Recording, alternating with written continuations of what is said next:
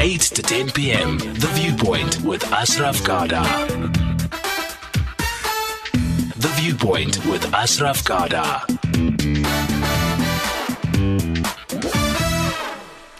All right, so we get to the second half of the show today, and we call, well, the feature's called The Big Picture as opposed to The Big Hitter.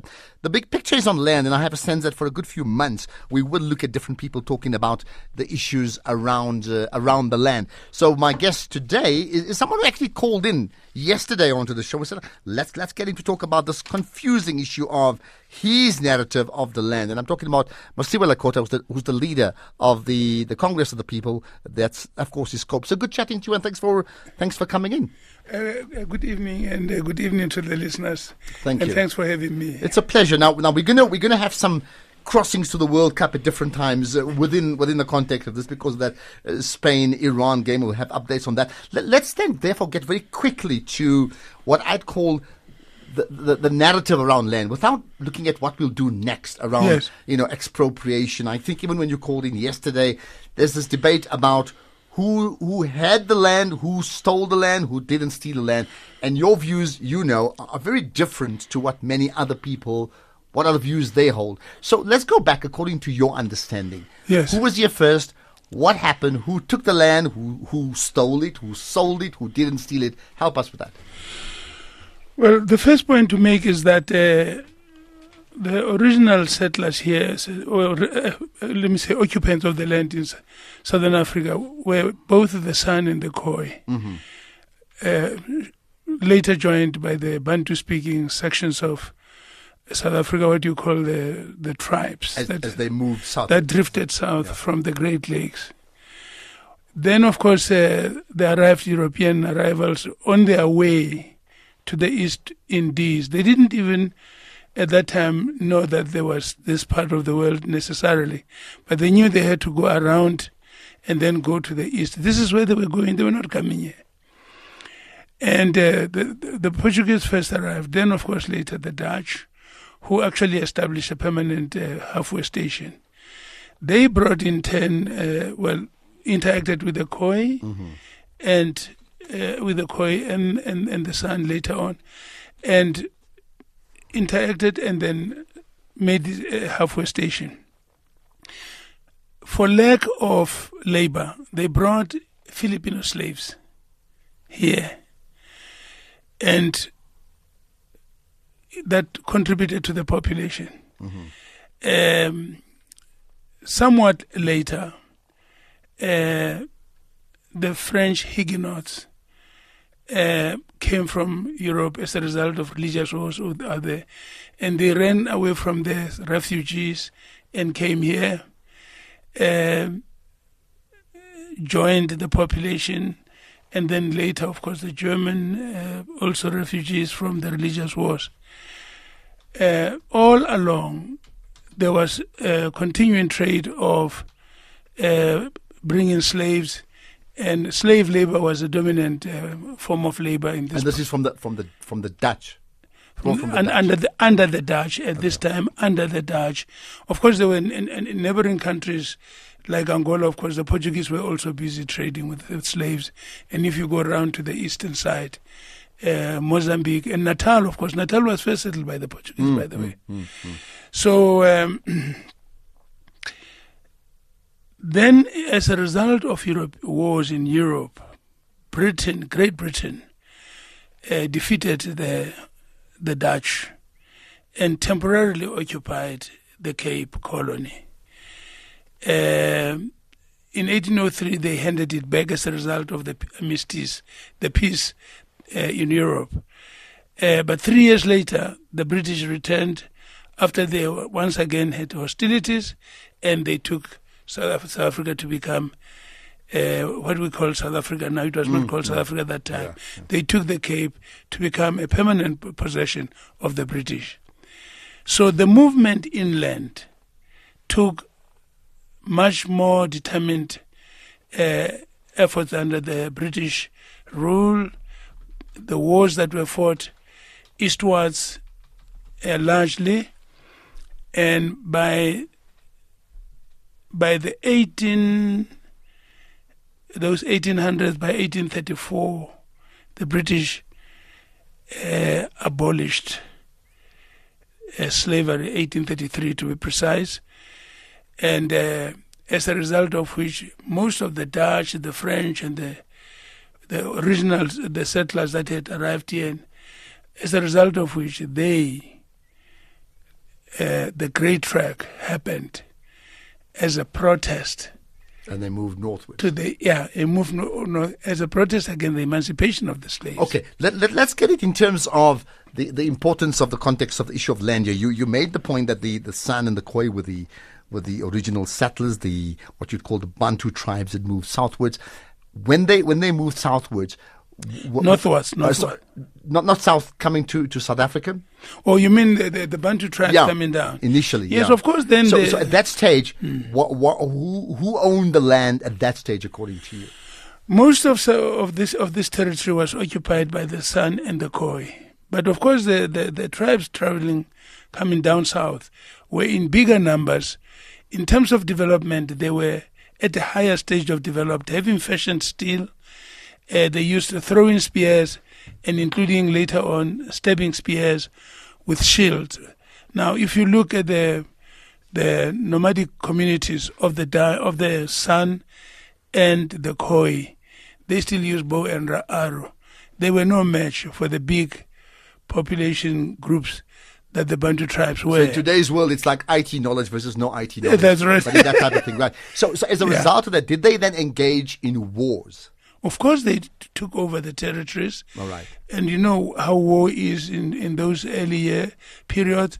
If you defeated the people, you absorbed them, you took their property, you took their women and all of that. Mostly the men were killed. Your understanding is that fair game in terms of what you say, the way the world worked at that time? If the Bantu tribes moved and engaged in a war with the San and the Khoi, and they had a battle and they conquered them in the battle, they then keep all the possessions. There will be no one to complain to. That was the way history happened. It's the same way that when the British arrived, for instance, in the Americas, they conquered the tribes that were there. And they took large numbers. Those white people that you see in the United States, all of them got there as a result of conquering the people that were there. And of course, because of their superiority of their weapons, they could mow down large numbers of them. And so what happened between the Bantu tribes and the Bantu-speaking tribe and the Khoi and San, the similar thing happened. People talk about the San as the Bushmen. They are not bush people. And in any normal situation, no animals would go and live in a desert when there is fertile territories with water and green grass.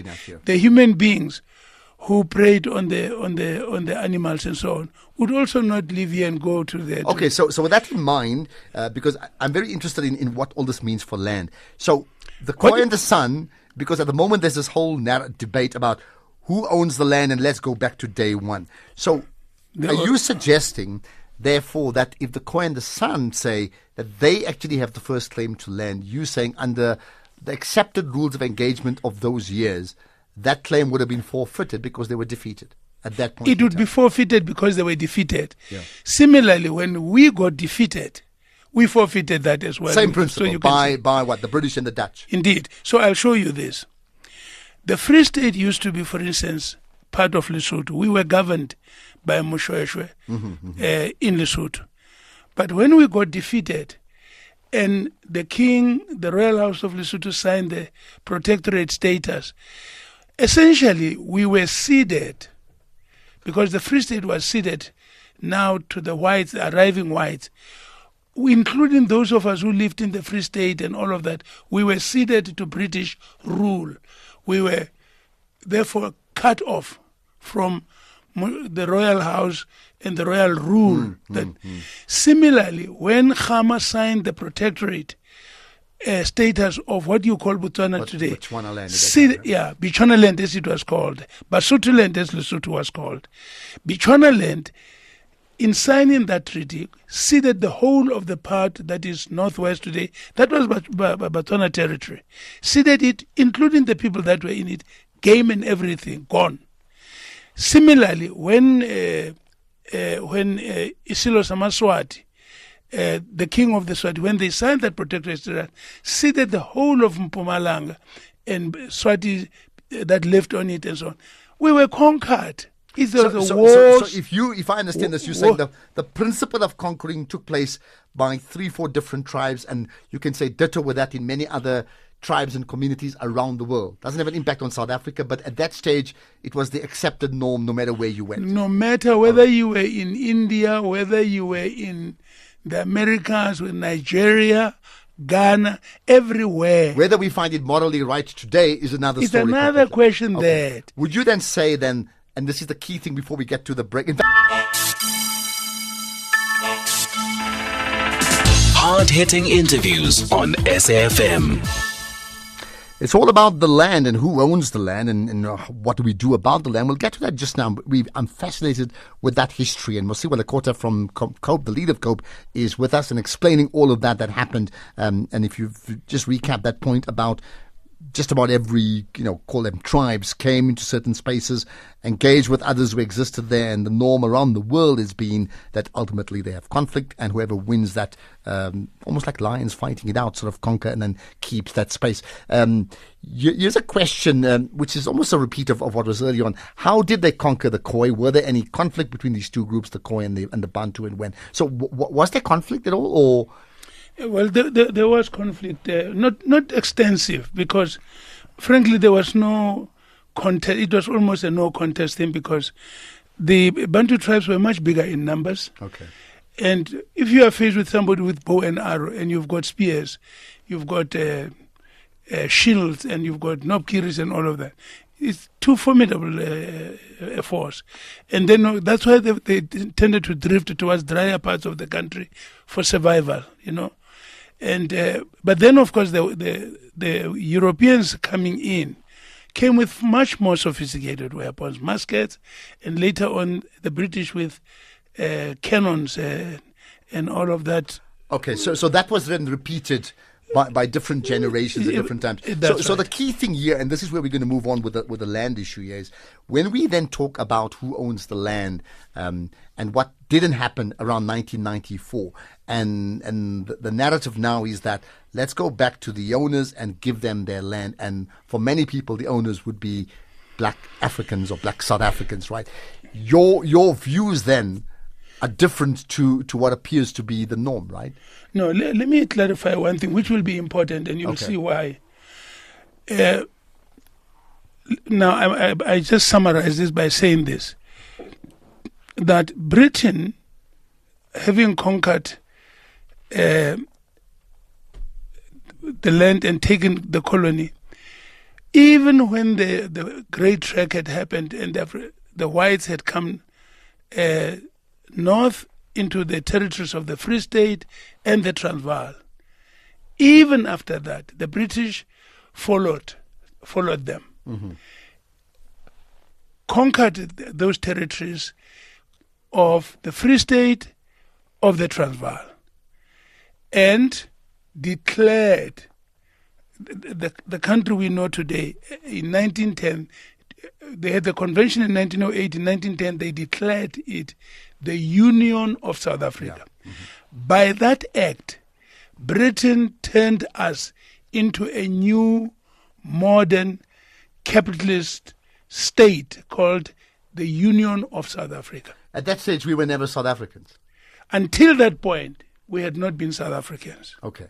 Now, contextualize the significance of all of that in terms of the move about giving the land to those that live in it. For many people, and I'm talking about from what the ANC says, what the EFF has said, what Cope is saying, for many people, the obvious one is give back the land because the white people came here and they stole it. So if they stole the land, you don't even want them. How can you give them compensation when someone steals your car? You just take your car back. That, in a nutshell, is the narrative. What then is your solution to that? No, we have to take now a new national state has been created by the British by Act of Union. Who are the population of this new state created? It includes Malay great-grandchildren of the Malay slaves. It includes the Filipino slaves brought here. It includes those Huguenots I spoke about. Every one of the people that it includes the indentured laborers that came here, and after indenture, many of whom could not find their way back to India, became part of the population of this huge new national state called the Union of South Africa. Political power at this stage is in the hands of the white section. 1910 you're talking about now. In 1910, when the British handed political power, independence, political power was in the hands of the white sections of the population. And later in 1961, the British, the white section, largely the Afrikaans-speaking section, declared it a republic and broke away from the Commonwealth. But the independence, the creation of this new state, was a fait accompli. So can I say and part of international law, because all of these treaties that were being signed as wars and were being concluded and all of that have become part of the body of international law. So let's confirm that you're saying there were different tribal leaders, names you may be all familiar with, whether they're from the you mentioned Botswana land and the Basotho people, and can I include the people from the Xhosa tribes and the Zulu tribes? Are you suggesting at different times they all signed treaties, which means they were the leaders of their land and they had either taken or given away, and therefore if people say they have a claim to that historical land, that's gone? It's gone because, you see, by signing the treaties that they signed, they considered that now you are governing here. And they were left with some, of course, they continued to occupy some of the lands and so on, largely as trust lands and other things like that. When, for instance, in 1879, AmaZulu were defeated by the British at Rocks Drift, and they smashed the royal house and took Cetshwayo, the king, Isilo, to England. They subdued them, and the terms of treaty after that made AmaZulu common people of this new entity. And we ourselves were no different from those who had been seated by the Dutch and things like that, all of us. And this is why the leaders of our people, and I'm talking now about the black sections of the population, sought to persuade the British to give qualified franchise, which was a system of voting in the Cape and Natal, that it must spread and cover the whole country so that there's equality of status. And when we fought, when the ANC was formed, and which was the first South African Native National Congress, it was not to fight to get rid of the white sections of the population. It was to fight to get equality of rights, which we achieved in 1994. And now, in 1960, South Africa becomes a republic, a breakaway from British rule, and when they banned our organization, the black sections takes up to arms, and they say in their words, to put pressure on the white regime, on the apartheid regime, to go to negotiations so that there is settlement that gives all of us equal rights and makes South Africa a common home. Okay. What we'll do is I'm going to get callers as well, 089-1104-207. So Mike will join you in just a minute or two. I want to get your thoughts, but there's some pressing issues that we need to just clear up with Mosioua Lekota before we get an update on the soccer scores as well just now. Mosioua Lekota talks land. He is the leader of the Congress of the People, and that's the narrow focus. So we're not talking party elections next year. That we'll have further chats around it, okay? So with that in mind, okay, am I right in saying that your point is when it comes to this land expropriation that is being now talked about, mooted, what is your stand on it now? You, yourself, or you as Cope? Well, we as Cope are exactly as what the Constitution says. we say this. In the founding provisions, chapter 1, at CODESA, we agreed, we said, the Republic of South Africa is one sovereign democratic state. By those words, we opened South Africa to all sections of the population. No Bantustan now, no more. So anyone, all of us can stay anywhere in South Africa. It's our home country. Whether you came as indentured laborers from India or whatever else, you are now a South African, number one. Mm-hmm.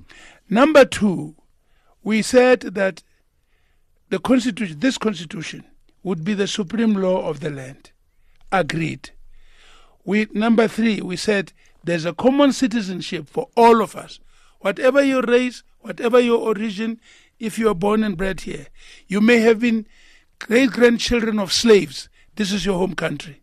Okay. And that's it. So once it's like that, no one can claim that this country belongs to us and not to you, or this land belongs to us and not to you. Unless the constitution is wrong. We know who drafted it, but unless they made a mistake. It was. You don't think so? They made no mistake. It was no mistake here. This thing was not a mistake. In fact, at CODESA, there was no OAU. There was no United Nations. There was no international organization interfering in how we solve this problem.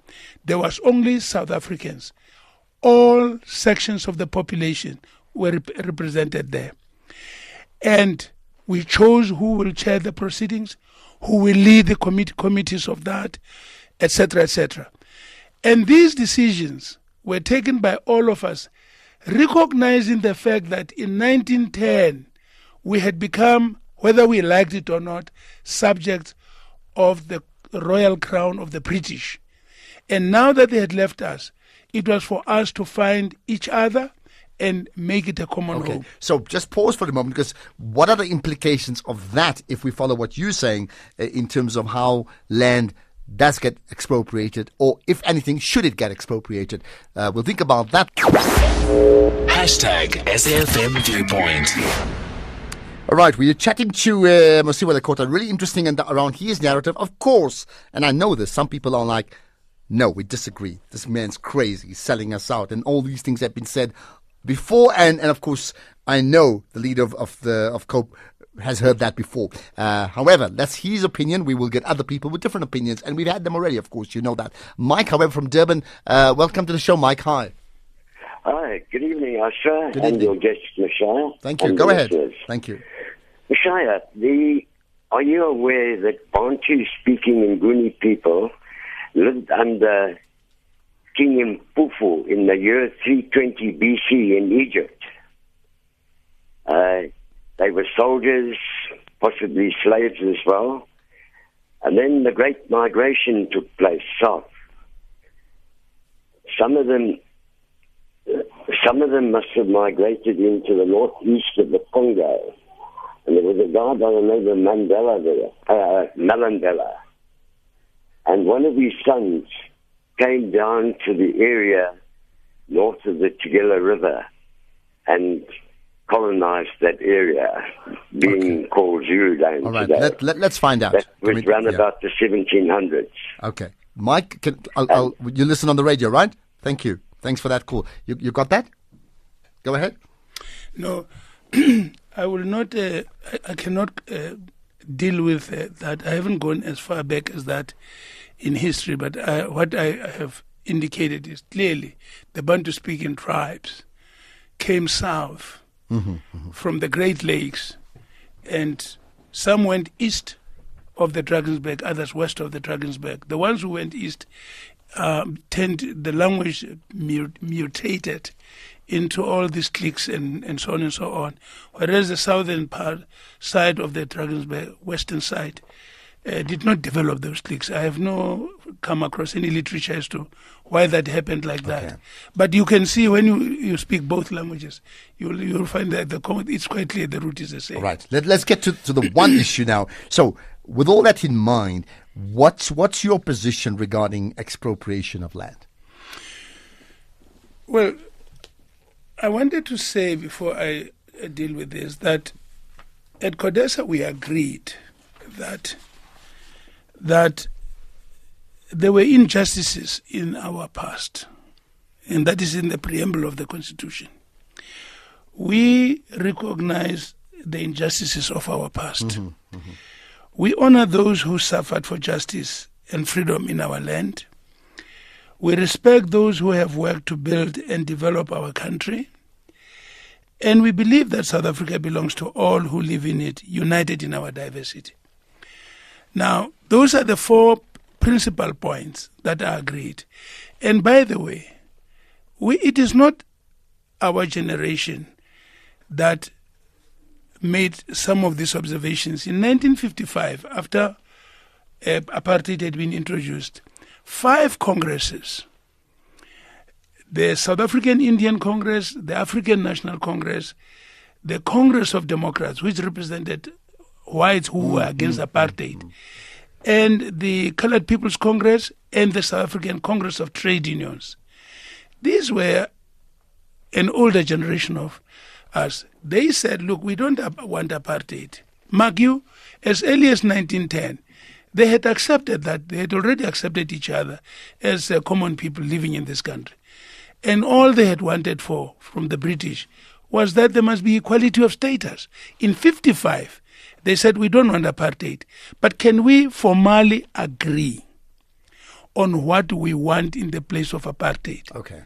And at Kliptown in 55, our forebears declared, and they said for the world, for everybody in the world to know that we want a South Africa which belongs to all who live in the Freedom Charter.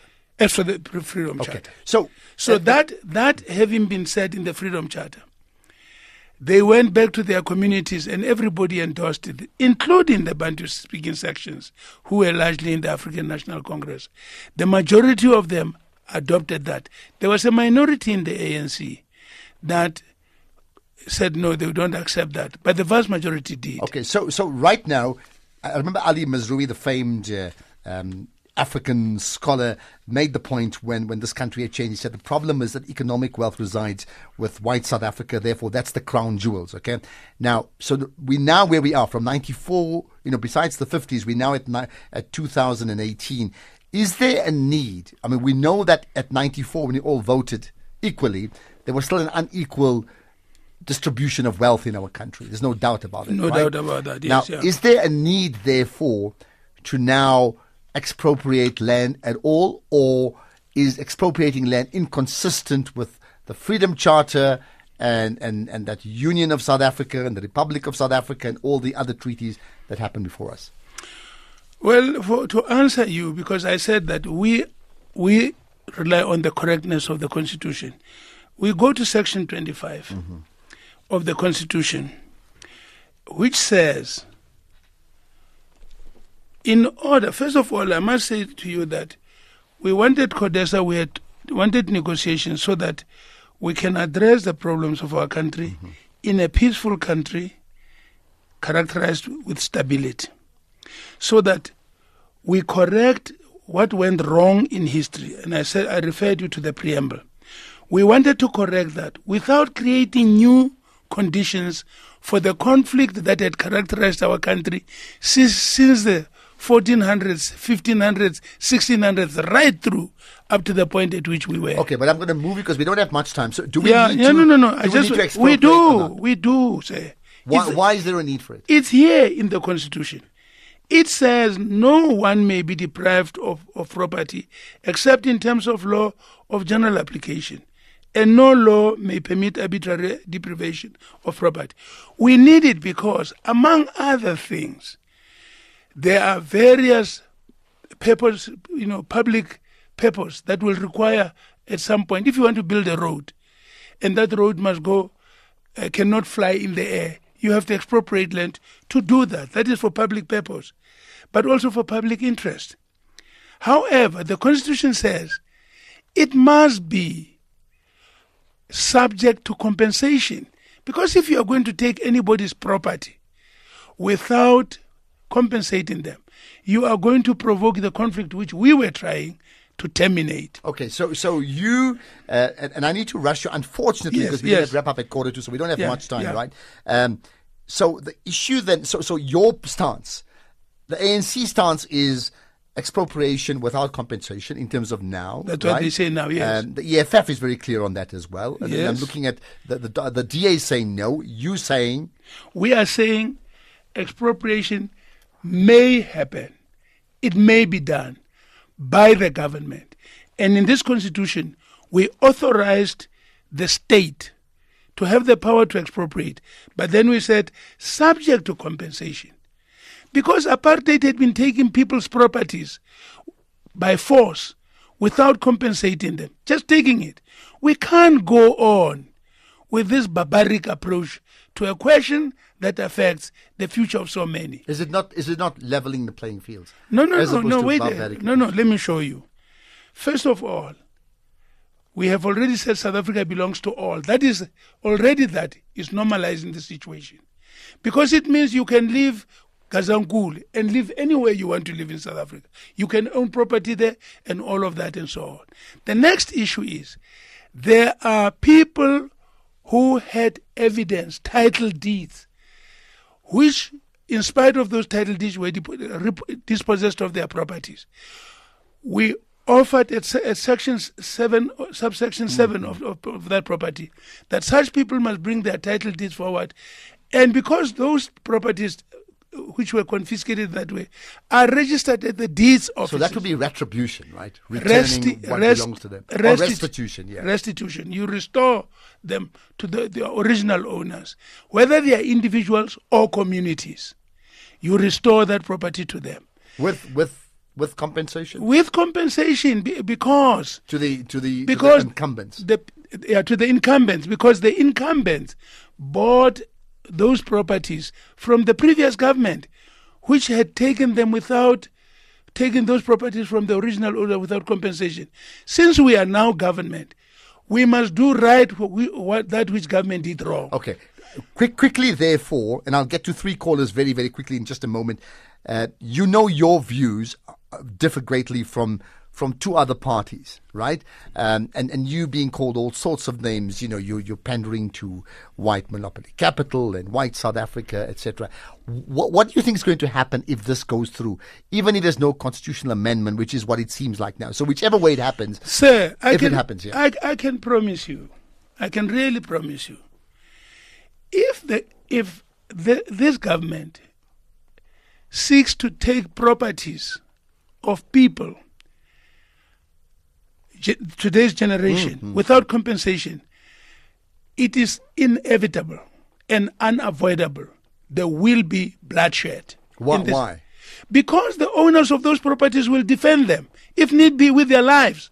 In the same way that we chose to go to jail, to be sentenced to death, to be hung, and all of that, for our right to enjoy South Africa with everybody else. In the same way, a new generation will arise that will say, sorry, we will not let you take our properties.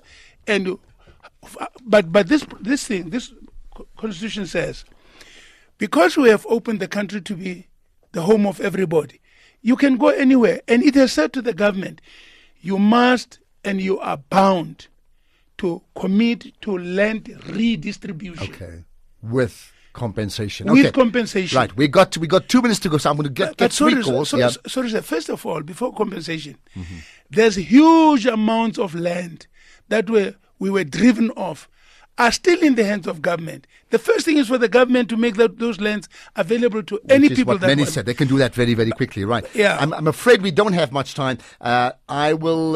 No, I'll tell you what. Let's ignore the calls now. My apologies for that to the guys who've been holding on. We just don't have the time today. I need to put some important issues to Mosioua Lekota before we wrap up. So we've got about 2 minutes to go. So I hear what you're saying, right? How then do you convince the other parties of the merits of what you're saying?